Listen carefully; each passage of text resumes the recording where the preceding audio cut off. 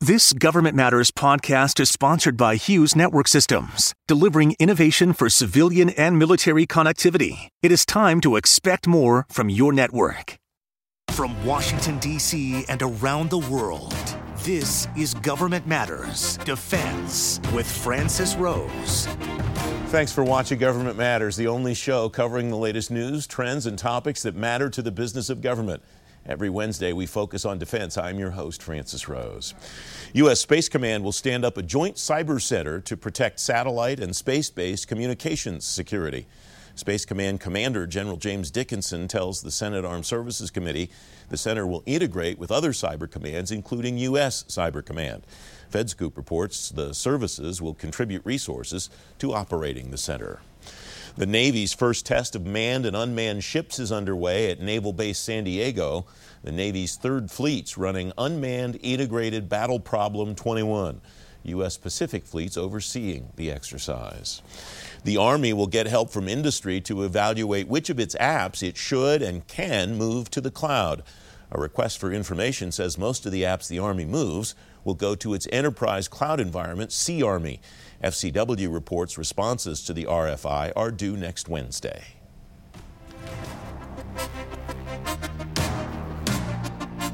President Biden's first 100 days in office include a skinny budget that clarifies some of the biggest defense priorities for his term.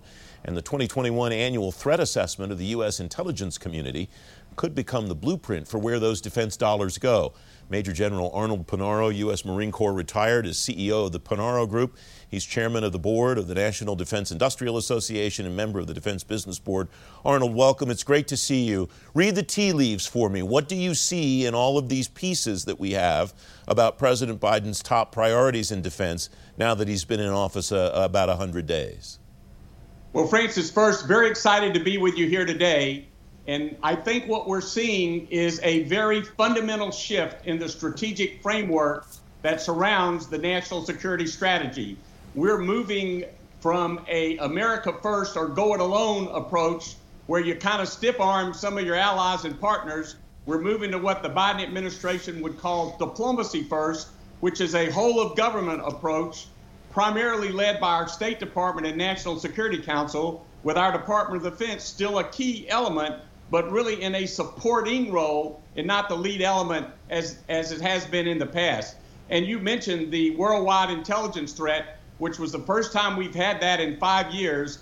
And all of our intelligence experts pointed out the existential threat from China. And it's not just militarily, it's economically, it's politically, and very alarming technologically, where they've not only caught up but gotten ahead of us in some areas. So frankly, the importance of this strategy is essential that we basically have the outputs of our government and approach with our allies and partners to be better, faster, cheaper than China. Your observation is particularly cogent and important, I think, Arnold, because not just diplomatic leaders have been asking for that change in strategy for a decade or longer. So have defense leaders. Bob Gates said in the late 2000s, it started to talk about soft power at that time. Secretary Mattis said that an increase in the State Department budget would mean that he would have to deploy fewer people around the globe. What do you see happening next in that respect? What is a marker, do you think, that we're continuing on the path with the vision that you've laid out, Arnold? Well, I would say the Biden administration is extremely disciplined, and I see already they've implemented a lot of the priorities that they basically outlined during the campaign and said they would get going right away. For example, they've rebuilt trusted confidence with our South Korean allies. They're looking at how do we put together a coalition in the Pacific to deal with the concerns about China that, frankly, some of their neighbors have, with China in the South China Sea, making threatening moves toward Taiwan. Japan is concerned about it. India is concerned about it. South Korea is concerned about it.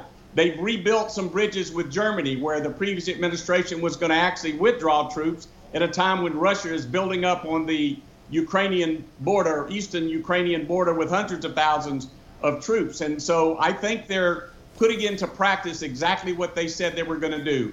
What it has impressed me at the start is that they're very disciplined in terms of the course they're on. So I think we're already seeing some of these pieces. But the diplomatic approach takes a lot of hard work, and it takes a time to incubate, particularly to basically reverse some of the problems that have been created with sort of our stiff-arm approach to the rest of the world in the past. As I read through that threat assessment, Arnold, I saw China first, I saw Russia after that, Iran, North Korea, the usual list that one would expect to see. So it sounds like you're describing a change only in approach and not necessarily a change in the priority of the threats. Am I hearing you correctly? Well, I would say that, going back to when Ash Carter was Secretary of Defense, he identified those as the 5 priority threats. And frankly, that's been carried on, although the intelligence apparatus did not bring it out into the public. But I would say what's changed fundamentally is China has made a substantial march. So it's very different in terms of their capabilities, in terms of their intent, in terms of their basically thumbing their nose at the rest of the world. As I said, economically, they now diplomatically have more embassies than any other country in the world. They're on the march economically, they're on the march militarily, and again, technologically. I think the fundamental change has been what they've been able to achieve in terms of eroding our technological edge, surpassing us in certain areas. And so we've got a lot of homework to do in our government, particularly in our Department of Defense. Help me connect this, Arnold, to appropriations and authorizations. We learned this week, wasn't a surprise, that the Biden administration's 2022 budget request won't include a future year's defense plan. That's not a surprise, but what does that mean for what we should start to think about, start to look for and plan for the 2023 request and the 2023 authorizations? Well, Francis, I would say people are talking about what they call the skinny budget. That's a real misnomer, because this budget that he's asked for defense for the top line is a very hefty budget. In fact, in constant dollars, it's higher than the peak of the Reagan buildup. The skinny refers to the fact that all of the big justification books and details that typically accompany the budget and go up to the Congress in Mayflower moving vans probably isn't going to be available till late May. We hope it comes up then. But I think we're going to see some fairly fundamental shifts, some emphasis on cyber, on high technology, on accelerating the way that we get software, which is essential to all our command and control and all of our weapon systems.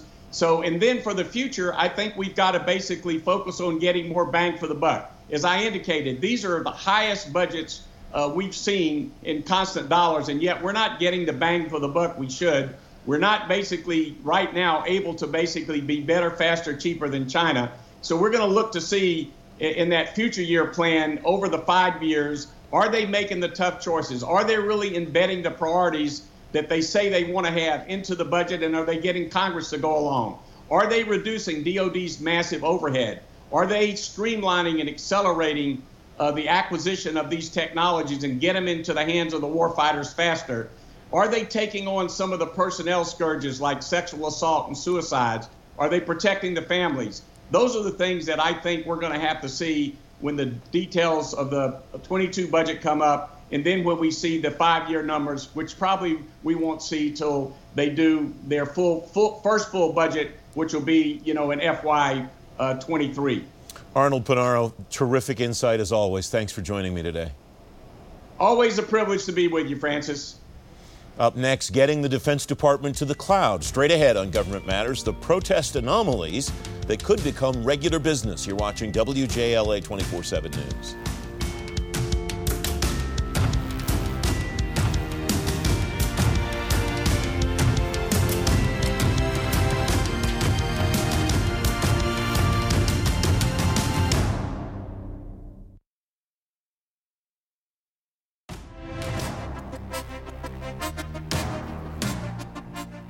Welcome back. The Defense Department's Chief Information Office has hit a big milestone with its Defense Enterprise Office Solutions project. NextGov reports security configuration changes have moved the department closer to allowing direct internet access for web browsers. Other cloud offerings inside the department are hung up in protests, though. Frank Kendall, Senior Fellow at the Center for American Progress, former Undersecretary of Defense for Acquisition Technology and Logistics. Frank, welcome. It's great to see you again. The former CTO at DISA, Dave Mihalcik, told Defense News the trend these days is most large contracts are protestable. How did we get here, especially with something as important to the DoD's moving forward as these cloud contracts? Well, I guess in theory, all contracts are protestable up to a point. I mean, if the government does a good job of putting the RFP together, follows its own rules and documents what it did, then it's pretty secure from a protest, but they can still happen. I really don't know if they're becoming more prominent or not. I do know that when you do certain types of procurements and certain ones that have very high levels of interest for the companies involved, that the odds that somebody will try to find a reason to protest are higher. Sometimes incumbents will protest in order to extend the period of performance. That's not unheard of.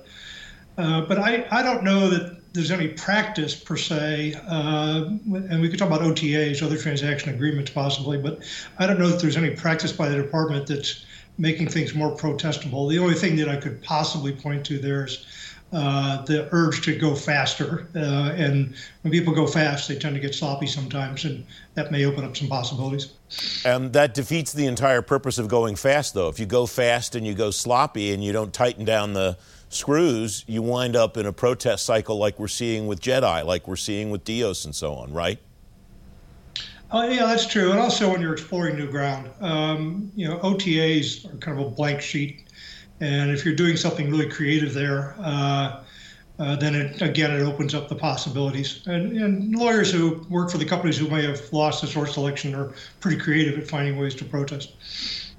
Is it significant that we're seeing, at least perceiving, a higher level of protests in some of the high-profile process things? We're not seeing nearly as many protests, or hearing about as many at least, in weapon systems, but it's things like cloud contracts and back office systems and O&M and stuff like that, Frank. Does that make a difference as far as something in the landscape that you see? I'd have to see some data, Francis. I don't know what the data actually says about that, and sometimes it only takes one or two instances to give people an impression that they think is much more general. In the companies I work with, I'm not seeing that, but that's anecdotal. So I'm not sure that it's happening more often. If it happens to you a couple of times on some big things you care a lot about, then it probably feels like a trend, where it may not necessarily be that. And that's exactly the reason I wanted to have this conversation. There is this perception, everything gets protested and on and on and on. The data bears out, what do we know about the data? Where should we go to look to see what the data indicates, Frank? I used to publish data on this. It was the annual report that I used to put out on the performance of the acquisition system, included data on numbers of protests, what types of contracts were protested, and the outcomes. And the data shows that most things are not protested. A relatively small fraction and a very small fraction wins on a protest. It's not a high payoff endeavor to protest a contract. What makes this situation better if it's bad in the first place? And obviously we look at the data to determine that, and we will do that.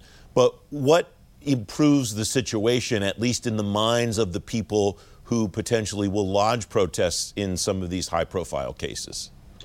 Well, the first thing is to do the job right up front from the government side. Write a good RFP, put out a good set of requirements, a good contracting approach, good acquisition strategy, write good rules for the source selection, for the evaluation, make sure they're clear to industry so people understand what you're doing, and then follow those rules and document what you did, because if you have to go to court, you're going to have to go show that you followed your rules. And if you can't do that, you're going to have a harder time.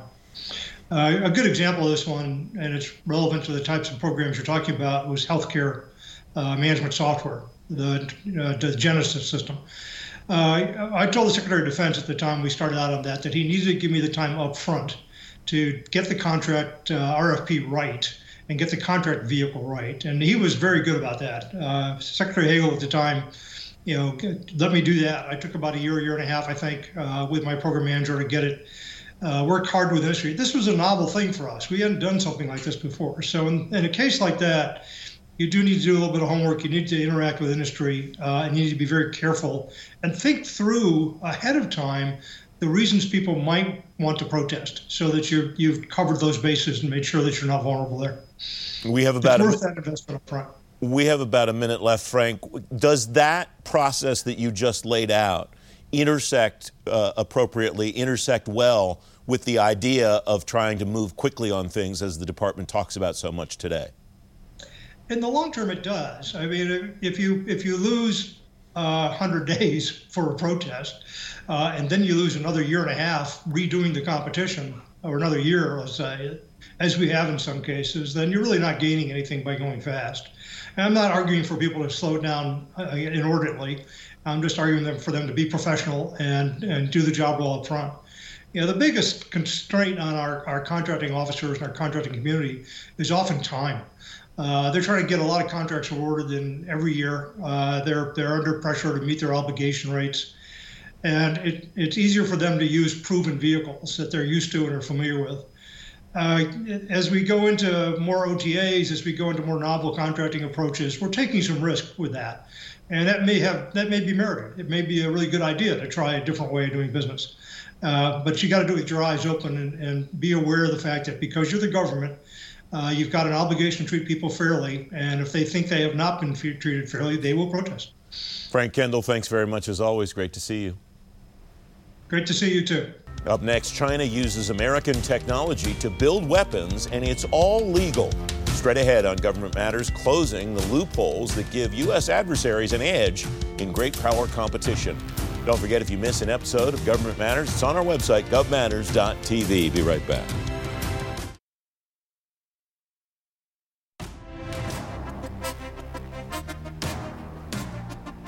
Seven Chinese companies are on an export blacklist tonight because they use American technology to create weapons for the Chinese military. The problem is the companies aren't doing anything illegal. Mark Lewis is executive director of the Emerging Technologies Institute at the National Defense Industrial Association. He's former director of defense research and technology at DoD. Mark, welcome. Thanks very much for coming on the program. The Washington Post wrote about this problem recently in this way. In 2014, the Air Force released an unclassified report on the technology of air warfare that included hypersonics. The Chinese read the American research. Their scientists began showing up at U.S. conferences. They started investing.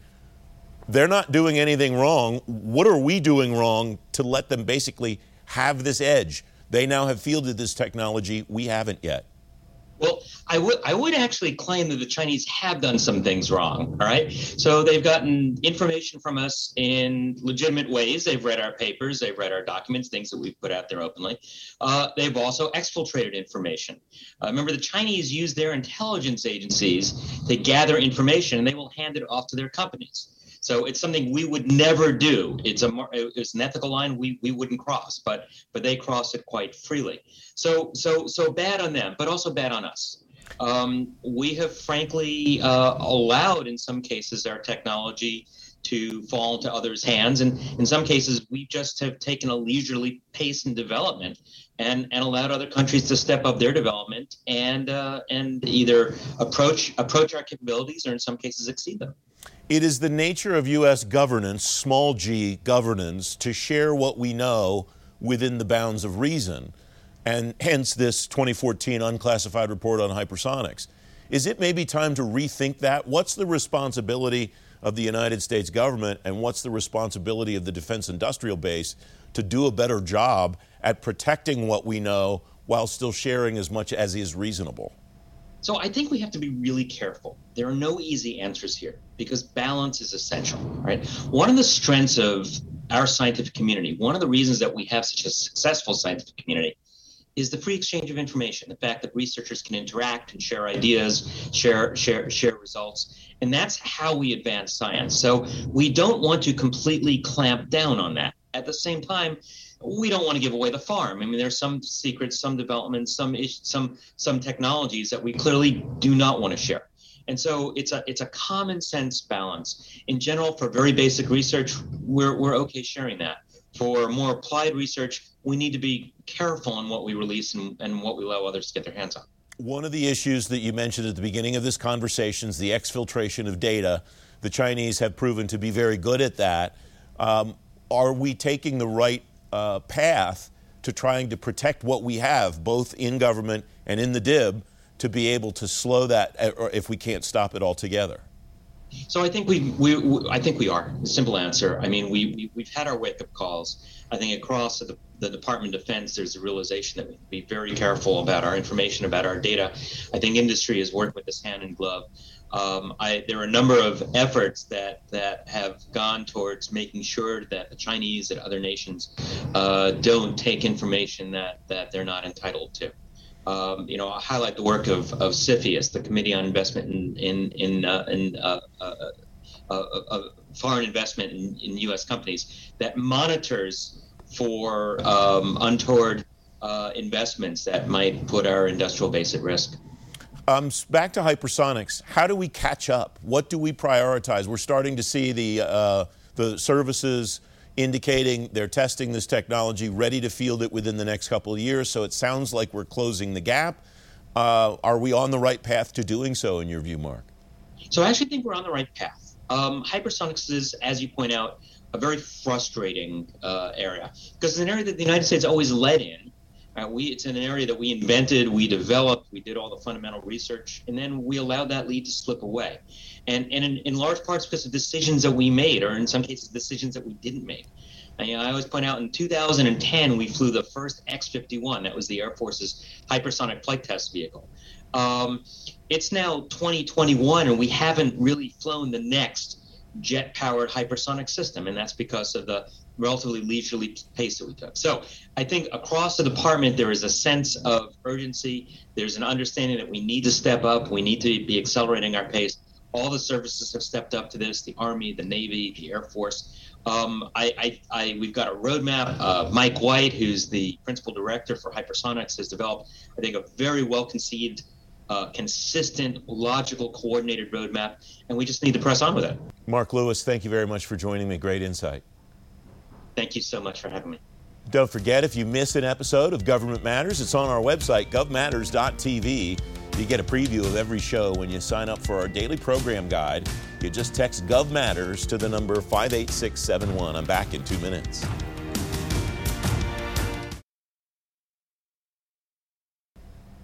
That's the latest from Washington. Join me weeknights at 8 and 11 on WJLA 24/7 News and Sunday mornings at 10:30 on 7 News to stay plugged in on issues that matter to the business of government.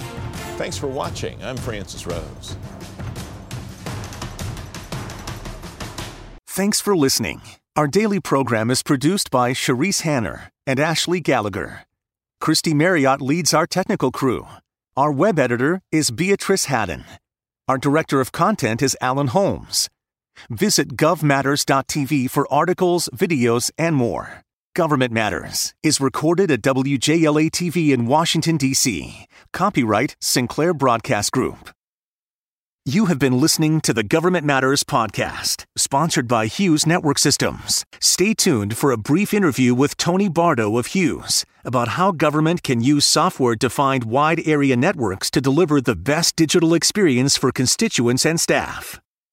Government agencies are continuing the transition to the Enterprise Infrastructure Solutions Vehicle, EIS, for telecom-related services. Industry experts are calling on agencies to use it for citizen-facing government. Tony Bardo is here. He's Assistant Vice President for Government Solutions at Hughes Network Solutions. Tony, welcome. It's good to talk to you again. What does the EIS vehicle provide for agencies to make these kinds of transitions, to do the network modernization that they need to do? It's a great question, as you always do, lead off with, Francis, and it's good to see you, talk to you again. But it's more interesting, really, to talk about what it hasn't delivered yet. And GSA faced an interesting conundrum when they were putting EIS together, and it was necessary to do so, and they had the right vision for it and the right ideas to bring in some new blood and new vendors and new kinds of companies. But the services available to the government at the time were still the same services that have been around for 20 years. And that is the MPLS network services that worked during the end of FTS 2001 and throughout the networks contract. So the new services, the new modern services were just emerging. These are the new SD-WAN, the managed broadband services, and these are the kinds of services that are better equipped for handling the large surge and surges of bandwidth demand for the agencies, particularly at the edge. So what the agencies were sort of presented with was, here's a new contract, and it's got a new timetable, and it's got a new scope of work, and a new span of work, and a new body of a performance period. But it didn't really have the new services that met the goal or the mantra of transforming. So what we saw in some of the early fair opportunities that the agencies were issuing, and it really took them a long time to start issuing them. But they were basically asking for like services, and that wasn't really a plan for transforming, and it didn't. Many of the fair opportunities, unfortunately, did not show the vision for transforming. SD-WAN was emerging, so it was a tough call. It was we've got to get this new contract out, because the old contract is aging, it's expiring, it's got its limited time frame. So it was an interesting, you ask an interesting question. The platform really wasn't ready there to transform and leap into transformation and modernization. It's starting to happen, though. You gave me a term before we started recording, and I want you to tell me what it means and why it's important. Managed service provider. Why does that matter to agencies, and why is that concept helpful to them in these transitions, Tony? The concept is really helpful because the providers and the services and managing them makes it easier for the agencies. These agency telecom managers have really got it tough. They have this contract that they were compelled to use and encouraged to use, and they wanted to modernize. They're running their own networks today, every day. They have to issue these fair opportunities to compete the business among the providers, the prime contractors on EIS. And they've got to do it all at the same time, and all with the same workload and workforce that they have. So these are really, really tough. Obtaining managed services takes the burden off of the limited staffs of the agencies and lets the service providers do the work. So managed service providers can then offer these services, manage the networks, manage the security aspects of the networks, manage the routing of the traffic on the networks through the modern architectures of broadband, and managed SD-WAN. Tony, there's always more great ideas to talk about than there is time to talk about them. It's great to talk to you again. Thanks very much. Thank you, Francis. Take care.